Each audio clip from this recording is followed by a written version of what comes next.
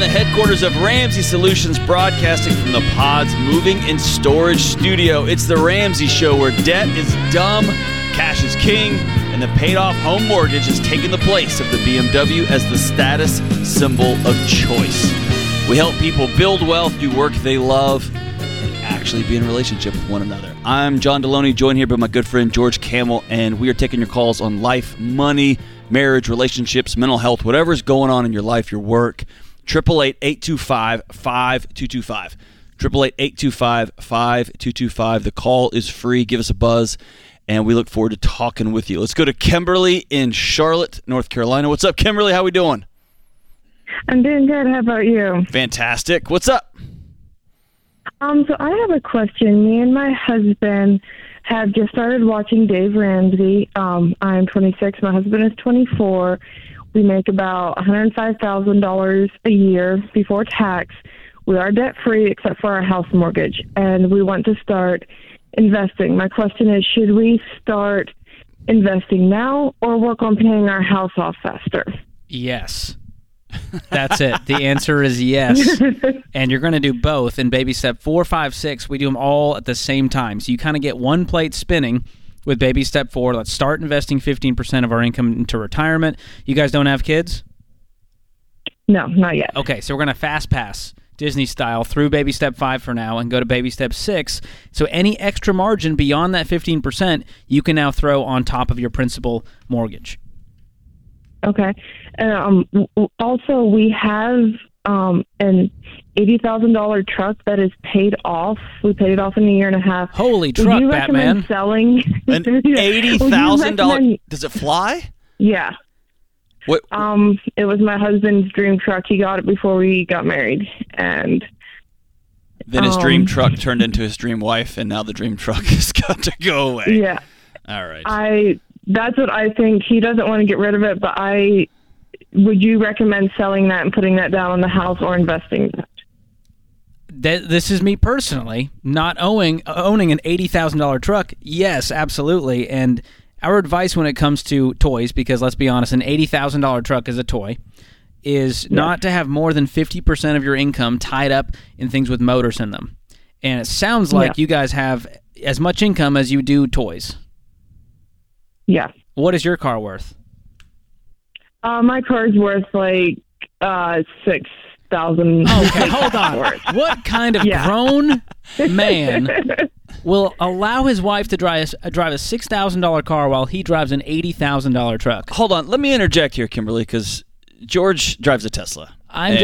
John, this is beyond Tesla at this point. No, I understand. I come from a truck driving state, a place where trucks are equal to, if not a little bit more important than the spouse. I get it. There it is. You said it for me, John. Yes, there is I know of trucks that cost $80,000, cost $110,000 that are tools. They have a utility to them. Oh, I thought you were talking about the guys driving them. Yeah, I was like, John, that's me. Don't call them tools. They have a utility. They're nice guys. So they are toys, but they're also utility. I also know a whole bunch of dudes who are, leveraged to their eyeballs to drive an $80,000 truck when a used $20,000 version of that truck will last them for a long, long, long time. And as George mentioned, you guys don't make enough money to justify having an $80,000 depreciating asset in your driveway. I know. Especially I just don't know how to when get my husband convinced of it. Well, here's the way to do it. This is not going to be a math problem. It might be. It could be. But this is I'm scared that we don't have an emergency fund. And you have an $80,000. We do, actually. Oh, you do? Okay. This is... We do. I want to be in a home. I want to start thinking now about what our life is going to look like in 5 years, in 10 years. And in 5 and 10 years, you're going to have a $40,000 truck sitting in the same spot in the driveway, and we're still not going to have a down payment on a house. I'd love to see you sell that $80,000 truck while people are still paying crazy amounts of money for used trucks, and go buy a nice $30,000 truck that's used, that's got mileage on it. Everybody's going to live, and let's take $50,000 and put that down on our house. What's left on your mortgage? Yeah. Pardon me? What's left on the mortgage? About $2,000 what was it? We actually just bought in August. It's like $220, I think. Okay. And we have it 50K set will put to a pay big off old in dent. 15 years. Forget 15 years. You guys have a life to live. I don't want to be in debt for 15 years, do you? No. So let's have a goal of 5 or 7 or 10 at the most. And what is this 50K going to do to that goal? It's going to speed up that process. By a lot. Yeah, definitely. So think of it this way. This has been I grew up and we didn't have a lot growing up, and money was a hard conversation, and I didn't know a lot of people with a lot of money for a lot of my life. And one of the ways when I get to sit by Dave every week, I get to sit by people who think about wealth differently. And one of the things they have taught me is to stop thinking about money in ways A, B, and C, or D. How can I get this thing? How can I see this? How can I make the shiny thing even shinier? And here's a unique take on money. How can I buy hours of my life? How can I buy back time? And so if you just look at your $105,000 household income that y'all make, and you think, how long would it take us to pay down $50,000 of our mortgage? That might be 1 or 2 or 3 years of your life. And we can buy 3 years of our life, 2 years of our life, if we just go sell this big dumb truck. And changing the way I look at my life now, I actually went and bought another mower because it took me 6 hours to mow my place out in the woods on a Saturday. Now me and my son do it together and we get done in 2. I just bought 4 hours of my life back. You see what I'm saying? So that's how I've started shifting. How can I've started paying for things that I don't normally pay for, but I've started thinking, how could I buy hours of my life back? And I want you to sit down with him and say, hey, we could accelerate this by 2 years, by 3 years, and then we can get a jump start on our debt-free life and bring a kid into a world that doesn't know what a mortgage even is. And it starts with selling your beloved baby out in the driveway. Is that fair? Yes, I agree. And we're all clear. You get the nice car next time, right? Yeah. There we go. $6,000 number versus one. $80,000. Have him call the show. George and I want to talk to him too. What color is the truck? I'm just curious. What color is it? It is red. I knew it, John. I was thinking in my head. He keeps it. Oh my He's gosh. had it for 2 years, and it's brand new. Like, he keeps that thing. As soon as you called in, I was like, big white truck. I was like, this is a child who grew up and got money, and he wants a big white truck. And hey, he doesn't have a mortgage on it, so high five to him. But man, that's a lot. Sell the truck, man. You know what? I'm going to challenge him. I'm going to challenge you to find a $10,000 truck that gets you to and from, and put down $70,000 on your house. Move that sucker. Baller. Just accelerate it, man. Accelerate it. Buy back moments of your life. That'd be incredible. 888-825-5225. Give us a shout on The Ramsey Show. We'll be right back.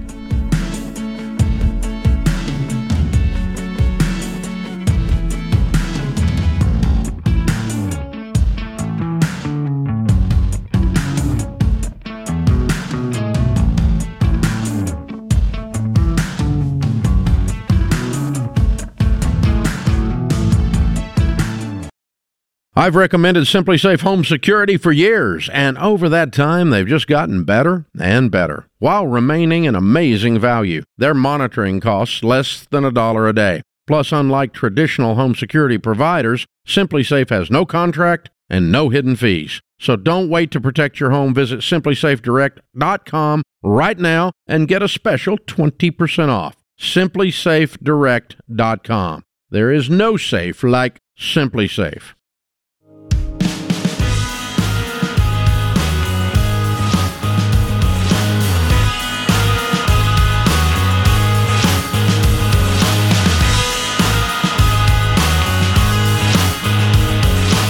I'm George Campbell, joined today by Dr. John Deloney. This is The Ramsey Show. Give us a call, 888-825-5225. We're taking your questions about life, money, mental health, relationships, you name it. Rachel joins us up next in Chicago. Rachel, welcome to the show. Hi, thank you for having me on the show. Hey, how you doing? What's going on? Good. I was just calling with a quick question here. It's actually pretty similar to the last caller, but at what point do we stop helping family financially? My brother was murdered a couple years ago, and he left behind a 3-year-old. So our niece And we've helped, mom out as she was a single mom for a year or so, and now she's moved on, married. We offered to adopt our niece and were turned down, and we don't really see a future for them to be self-sustaining in her new relationship and her outlook in life and just, overall. So I just don't really know what to do at this point. Our niece is 3 years old, and I would like your thoughts on, where to go from here, how to help but not enable, and how to really help her when she's, a state away. So do you not trust her with the money that you're sending at this point? Is that the real issue? Yes. You want to support your niece, but you don't think it's actually going to support your niece in the right way. Is your niece safe? Well, that's questionable. I'm asking. That's a simple yes or no. Is that kid being abused sexually, psychologically? Is that kid getting food? Is the kid safe? Is the kid getting neglected? DCFS has been involved in the past. Okay. And for neglect and things like that. Mm-hmm. So I would say at this point we don't have any knowledge of that happening, but I think it's a high possibility in the future. Okay. If I don't, that's one of the few things I just simply don't mess around with even a little bit. If I have an inkling that, because there's a child at stake, right? And I'd rather sleep at night knowing that somebody doesn't like me and their child's safe than the other way around. Okay. So if you ever get an inkling that the child's not safe, then we're going to make that call again. We're going to make it again. We're going to make it again. I know that system's a jacked up mess, but we're going to keep making that call. Yes, so we do keep in contact and make sure that we're always calling and checking up on her and just hold on. over FaceTime. Here's the other side of it. It is really hard to hear. That little girl is her child. Right. And the more you are grieving through trying to insert yourself into this little child's life, the bigger of a mess this is going to turn into. See what I'm saying? This has become a proxy for your grief. And so, like, George asked a great question, like, are you not trusting with the money? Then stop sending the money. Like, we're not. Yeah, then stop sending it. I would have a meeting, I would have a conversation and say, hey, it's been a year and a half, you've moved on, you're remarried or whatever you are. We're going to stop doing X. We may create an account for her college, because that's what we're going to do over time, that only she will have access to. But we're going to begin to let you fly on your own, right? I'm going to have that conversation. I'm just going to cut off one weekend, right? But channel your grief and channel your frustration and channel some of your hurt into something that's going to be more fruitful. Okay. But right now you're trying to parent by proxy, and it's just causing a mess for you. It's causing a mess for them. It's just becoming a convoluted. You see what I'm saying? Yes. And it's hard. I know what I'm telling you is hard. It's hard. The hard part about this is that it almost feels like, then we won't have any access to her at all. And so here's the hard part. It's her kid. And if she wants to deny access to her aunts and uncles, unfortunately, she's allowed to do that. Okay. What I would want is a track record. There's no legal right. I would say there might even be a moral and ethical right, but there's no legal right that an aunt and uncle have to access to somebody else's child. I would want to create a track record where that kid will know that Aunt so-and-so and Uncle so-and-so wrote me a card every week. Every week I got something in the mail from them for my whole childhood. And that 3-year-old, that 7-year-old, that 9-year-old, that 14-year-old won't get it. That 22-year-old will. That 29-year-old will. She'll go through life knowing, I know somebody who loves me. See what I'm saying? We're playing a long game here now. Okay. So, Rachel, you said you've stopped sending money to them, but you're still wondering how can we help without monetarily gifting money? Yes. I mean, this came kind of all to a hedge because she's asking for money now, and this is now the next iteration of now we need money for this, and now we need money for that, and we haven't sent it because I wanted to talk to you first. Yeah, so I sit down and say if it's about clothes or if it's about food, I might, I'll do if you're asking me for help financially, and my help comes with fill in the blank. It's your money. I'll help you do a budget. That's the only way I'm going to give you money. I will help you with X, Y, and Z. That's the only way I'm going to give you money. I'm going to do it one more time. And you need to know this is the last from where this comes from. We're creating a college account for her. But see what I'm saying? Like, it's your money, so it's your boundaries and it's your decisions. And you can put all kind of hoops you want to. And if she says, I'm not doing all that, that's great. You're choosing not to take my money. That's her choice, not yours. See what I'm saying? Yes. And I know, again, all that's hard. What's the hesitation? She's not going to want to do it. Cool. She's not going to do it. Yeah, she's opting out. And I say cool, not in a, that's not great for that kid, I'm sure. I'm not saying like, all right. It's not like that. You know what I mean? Like, she's making grown-up choices. Right. Sounds like the next step is another hard conversation to go, listen, I want to support this little girl who I care deeply about, but it's going to be on my terms. And the conversation before that one is with your husband, and y'all sit down and say, here's what we're willing to do, and here's how far we're willing to go. And this is what our boundaries are going to be. And then just know that anytime you set boundaries, everyone around you in your life are going to try to test those boundaries to see if they hold. She's going to call you desperate at midnight. I got to have food money, or the kid's hungry. They're going to come test those boundaries. And y'all are going to have to decide up front how firm we're going to hold, right? And then from there, you got to make peace with that's her child. And if you get wind of it not being safe, I'm going to make those calls. But I'm not going to try to armchair parent somebody else's kid in a different house from far away. Right. Okay, I think that's really good advice. I think I can see myself doing that in a variety of instances of parenting, and it's a little hard because we did parent her. She was placed in our home as a foster child when she was born. Wow. Hey, so, Rachel, I think it's wise for you and your husband to go grieve this like a loss. You love this little girl, don't you? Yeah. And you loved her dad, didn't you? Yes. Yeah. Y'all need to grieve the loss. And the 3-year-old can't prop up you in your husband's grief, okay? There's a hole there, and y'all got to address the hole. Y'all got to sit in the hole for a while. And find some more productive avenues to give you peace. You'll make meaning on the back end of this, right? We're going to take care of kids. That's going to be who we are. We take care of kids whose parents pass away, or we take care of kids who are struggling. We're going to be foster parents. We're going to make meaning on the back end of this, but right now we have to grieve it. And I don't know that y'all are there yet. Is that fair? Yes. Okay.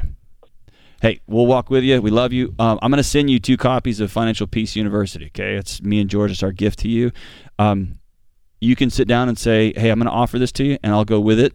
Go through this with you, and that's going to be the condition of me giving you any more money. And this is the last time we do that. Like I'm not going to give you parameters of what they happen to be, but I'm going to give you some cash to get some food and diapers right now, but I'm also going to give you a tool that's going to help you change this thing. And you're right, she's probably not going to do it. She's probably not. But you'll be able to sleep at night knowing I put a fishing pole and weights and bait and hooks and know-how on the front porch. She chose to not go fishing. Yeah, and ask her what exactly she needs, and then you can go drop the diapers at the door. If you don't trust her what she's doing with the money, then you provide exactly what the thing is, and you can sleep easy at night knowing you did what was right for you. But hang on the line. Austin will pick up. We'll get you 2 copies of Financial Peace University to help walk through this with them and hopefully create some semblance of a relationship so that you can have a relationship with that little girl.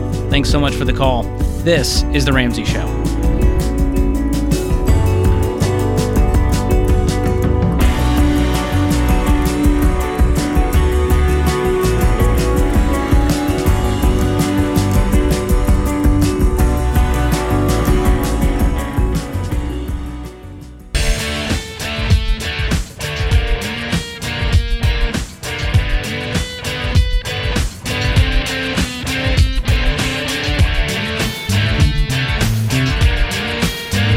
George Kamel, host of The Fine Print and co-host of the Smart Money Happy Hour podcast.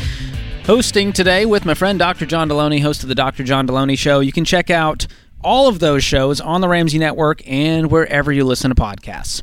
Open phones this hour, 888-825-5225. Let's talk about your life, your money, boundaries, relationships, mental health issues. We are here to serve you, America. Mike joins us up next in Columbus, Ohio. Mike, welcome to the show. Hey, good afternoon. Good afternoon to you, sir. I've been saving to purchase a home, and have been looking for the last year or so. Hasn't been much of opportunity on the market. I'm currently renting.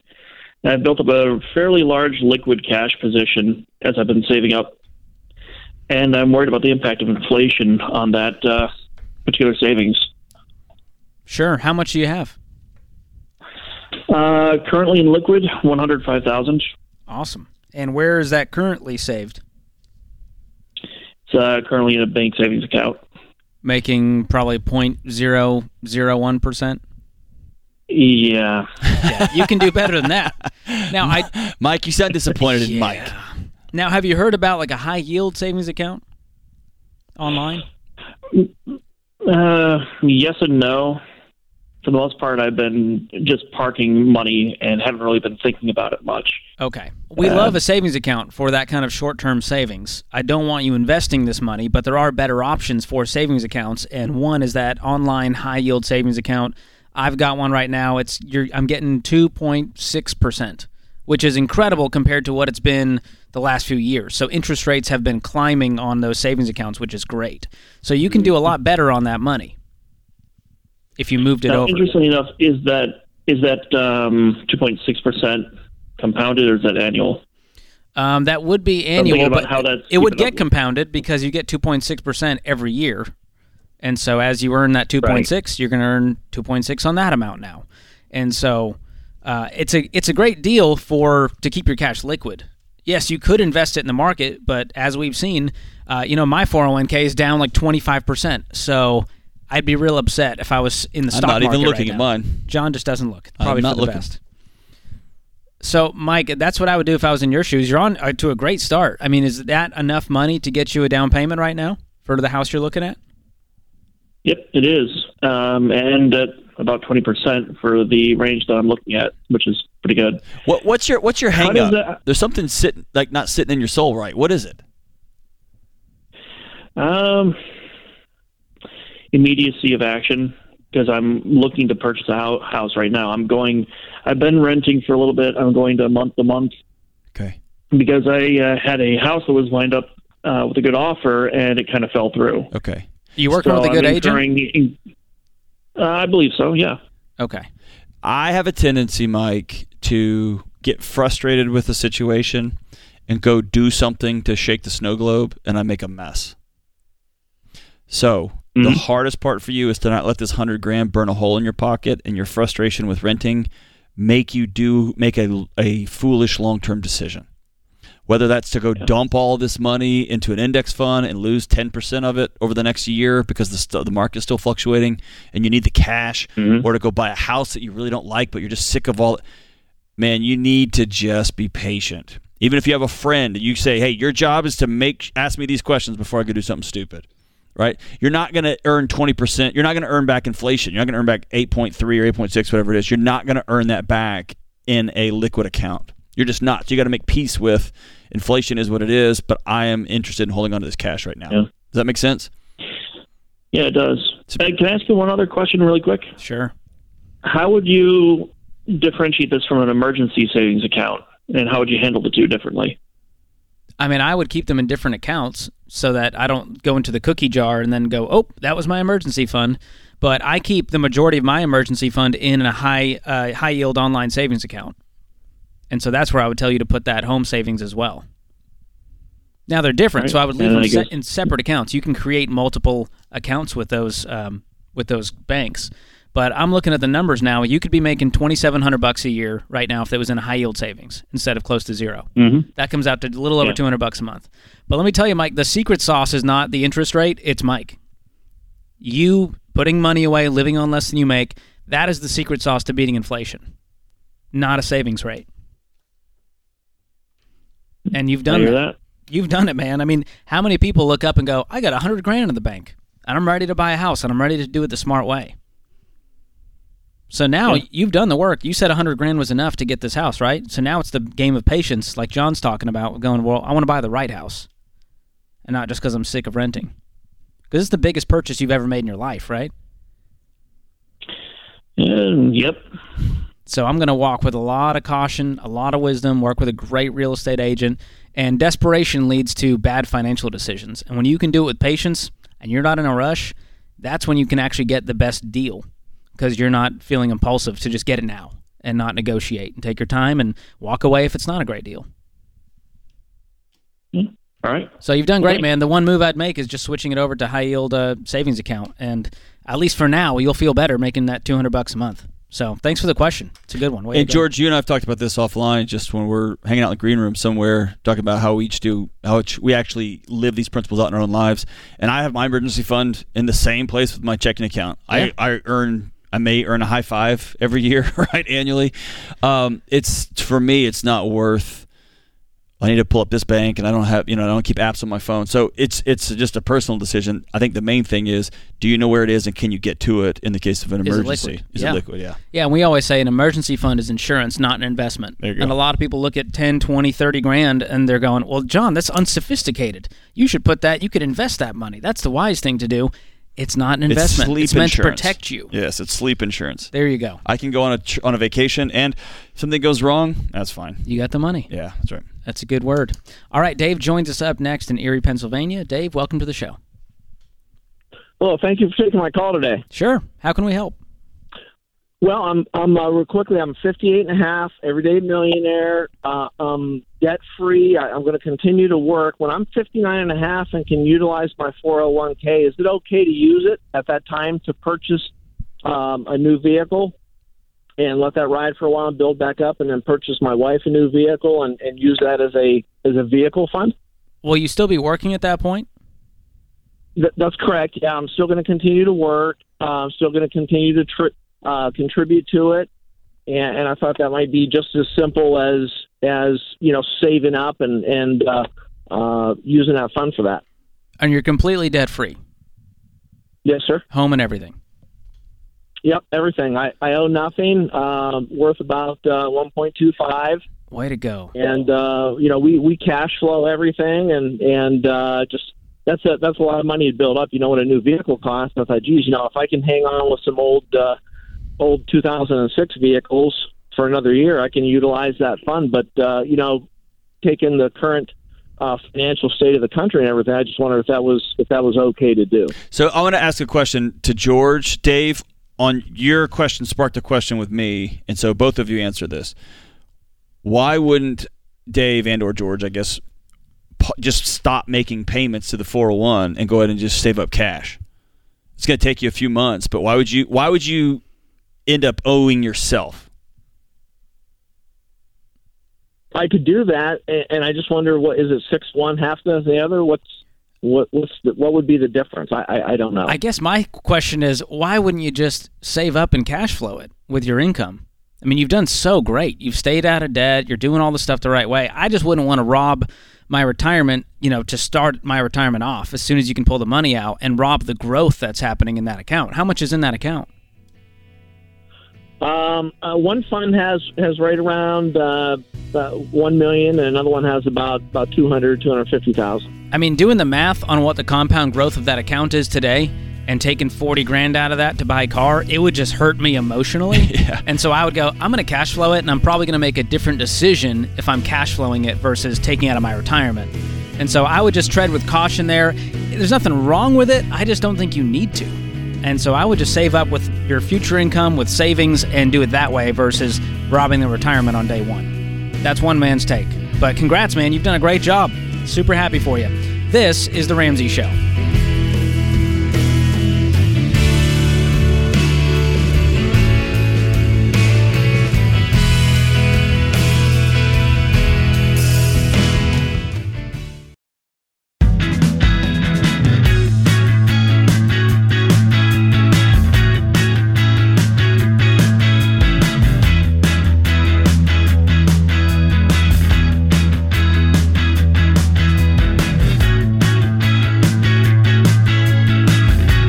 George Camel. To my right, Dr. John Deloney. You're listening to The Ramsey Show. Give us a call, 888-825-5225. Glenn joins us up next in Kansas City. Glenn, welcome to the show. Oh, thank you. Thanks for taking my call, George. Happy to do it. What's going on? You can label me tentative to retire. I like that. So I just need a third-party opinion. I work with a financial advisor, and Good. I do way too much reading, but I just wanted to run through my scenario and see if you guys think, do I need to keep working in this economy, or can I pull the plug at 59.5? Okay. Just make sure you pull the right plug. Yeah. Yeah, no, not the life support plug. Yes. Good. Keep that. You want that one in the wall, brother. That's right. So hit us with the numbers. Okay, so I'm about 80% tax deferred, 20% Roth. I've got, by the time I retire, I imagine I'll have about 1.5 million. And of that 1.5, I'd have about 90,000 cash. I planned on waiting to collect Social Security till I'm 70. My wife is going to continue to work until I'm 62. So then, so I was going to try to spend down cash in the first couple of years and then work on the tax deferred money and try to stay under 80,000 a year total tax commitment. Okay. Or total income. So you're going, am I ready to do this? When's your plan to do this, to actually retire currently? 13 months, 3 days, 36 minutes, something like that. Wow. What do you do for a living? I'm a power plant manager. Okay. Cool. So what's your current income? About 150. All right. And you're not looking to replace all of that 150 in retirement? No, right now I only come home with about half of my income. I put quite a bit into my Roth and savings account, so I could live off 80.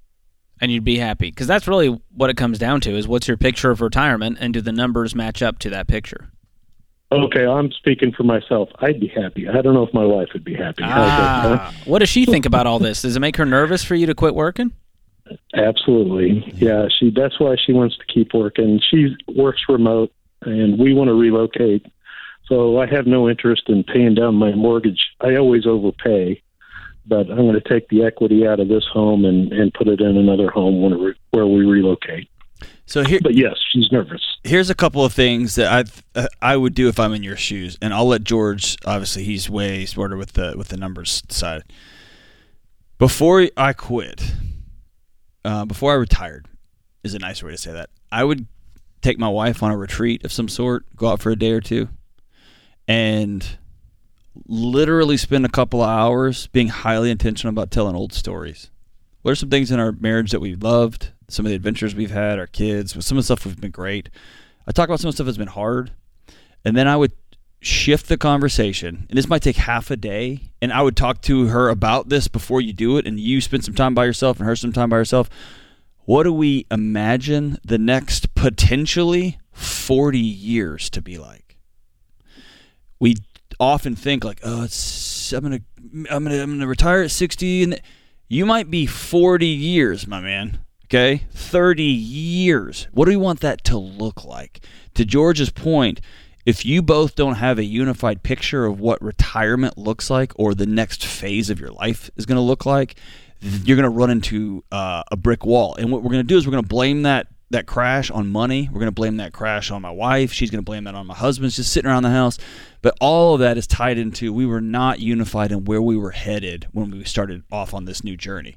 The second thing that's important is you need to know the research on people who just up and retire is not great. They fall apart.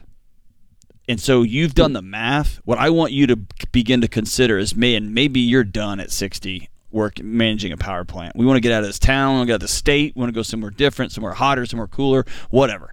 We're going to buy a new house. I want you to imagine, it doesn't have to be a job, but I'm going to volunteer at. I'm going to get really involved in local whatever. I am going to start bagging groceries. I want you to have a thing that you go to, not that you go from. Just the data on it is, the data has convinced me that retirement is no longer a thing I'm interested in. Spending money and building wealth, those are things I'm all excited about, but not having something that I get up and go to every day is something I'm no longer interested in, solely based on the psychological data. Okay, so that's where I would tell you when you're having the conversation, should I retire? And then the number comes in here, George, with actual data. Yeah. So Glenn, you said you'd have about 1.5 million in 13 months. Yeah. And that's if the market bounces back? No, that's taking in the losses that I expect. Okay. Dude, you really want out of this thing, huh? Well, she just wants me to be happy, and I do have a strategy, an exit strategy, and it's going to be working with my kids. So both my kids live in another state, and I really enjoy doing things for them. So I think that's what's really going to make me happy. So I'm not worried about myself. Okay. I think my wife is worried about getting her nails done and getting her hair done, and I'm a pretty tight individual when it comes to spending money. And your wife is saying, I don't want my life to suck for the next 30 years because Glenn retired too because early. Glenn didn't want to work, right? Exactly. So we got to take that into account. Don't be dismissive of that, okay? I know it can be annoying. Like, you mean I got to work so you can get? Yes, that's exactly what that means because y'all are a team, right? So let's have that conversation. So, Glenn, you've heard of the Trinity study? No. You said you read a lot, so I figured. But basically, I've never heard of it. The study shows that a safe withdrawal rate, if you take out 4% from your nest egg every year, then the money will not run out. It will continue to, outpace. If the market's at 8, 10, 12%, you will continue to have your principal amount in there, which means when you croak, you'd still have $1.5 million, ideally. Right. And so I would start to look at that with your financial advisor. So we've done cash flow thing, and the 4% rule is not really something. I guess I've looked at it that way, but every online calculator shows that there's no way you can retire. So that's what I keep seeing. So, but he says I'm good to go. But I guess the financial advisor says, yeah, your plan checks out. Yeah, and that's if you're withdrawing what, $70,000 a year into retirement? No, that was an extra. That was like at a 120. Wow, that feels high. That was then that's kind of why but that was covering insurance and other things too. Okay. And since I don't have to, I back it back down. But that's just a larger percentage of the 1.5 million. You're looking more like 8% withdrawal rate at that point. Exactly. Which then you go, that money's going to run out then, in the next few decades. And so just take that into account. I would still run the numbers. You mentioned waiting to take Social Security. You might be better off taking it sooner and investing that money. And so I'd still run some numbers. I'm going to give you some homework there to work out with your financial advisor. I'm not saying you can't do it. I just want you to get a real clear picture of what your lifestyle is going to look like in retirement, where you guys want to go. And I'd also encourage you to go into retirement without a mortgage payment. You mentioned that you're hanging on to the mortgage. You're paying a little bit extra. I want that thing to be gone before Glenn says, I'm done working. I think that'll give your wife some peace of mind as well. Yeah, the fewer liabilities you take into a no-work season of your life, the better. And even if you think, well, I can invest this, the difference between my 3% mortgage and I get all that. But we're just talking about risk and liability. And when you look at your wife and say, we owe nobody anything. Right. And here's what we're going to do. That's a different conversation. I'm just talking about neurological safety, brain safety. Changes the way you make decisions. Your brain decisions. goes, whew, okay. So if the worst case scenario happens, we're still sitting in the same house because we own it. It's ours, right? And we just got to scrounge up enough nickels to pay the taxes every year on it. That's different than, we're going to be homeless. Right? What's left on the mortgage, Glenn? About $280. Okay. Yeah, I don't want to be taking that when I retire in 13 months and still have payments on $280,000 worth of loans. So I'd also look into getting rid of that or downsizing, pay cash for your next place, and then I'll feel real good about this retirement plan. Let's have a conversation as a couple. What do we want this thing to look like? Make it a 2-day retreat, enjoy one another, have a good time, but let's get some real concrete pictures. Absolutely. That puts this hour of The Ramsey Show in the books. We'll be back with you before you know it.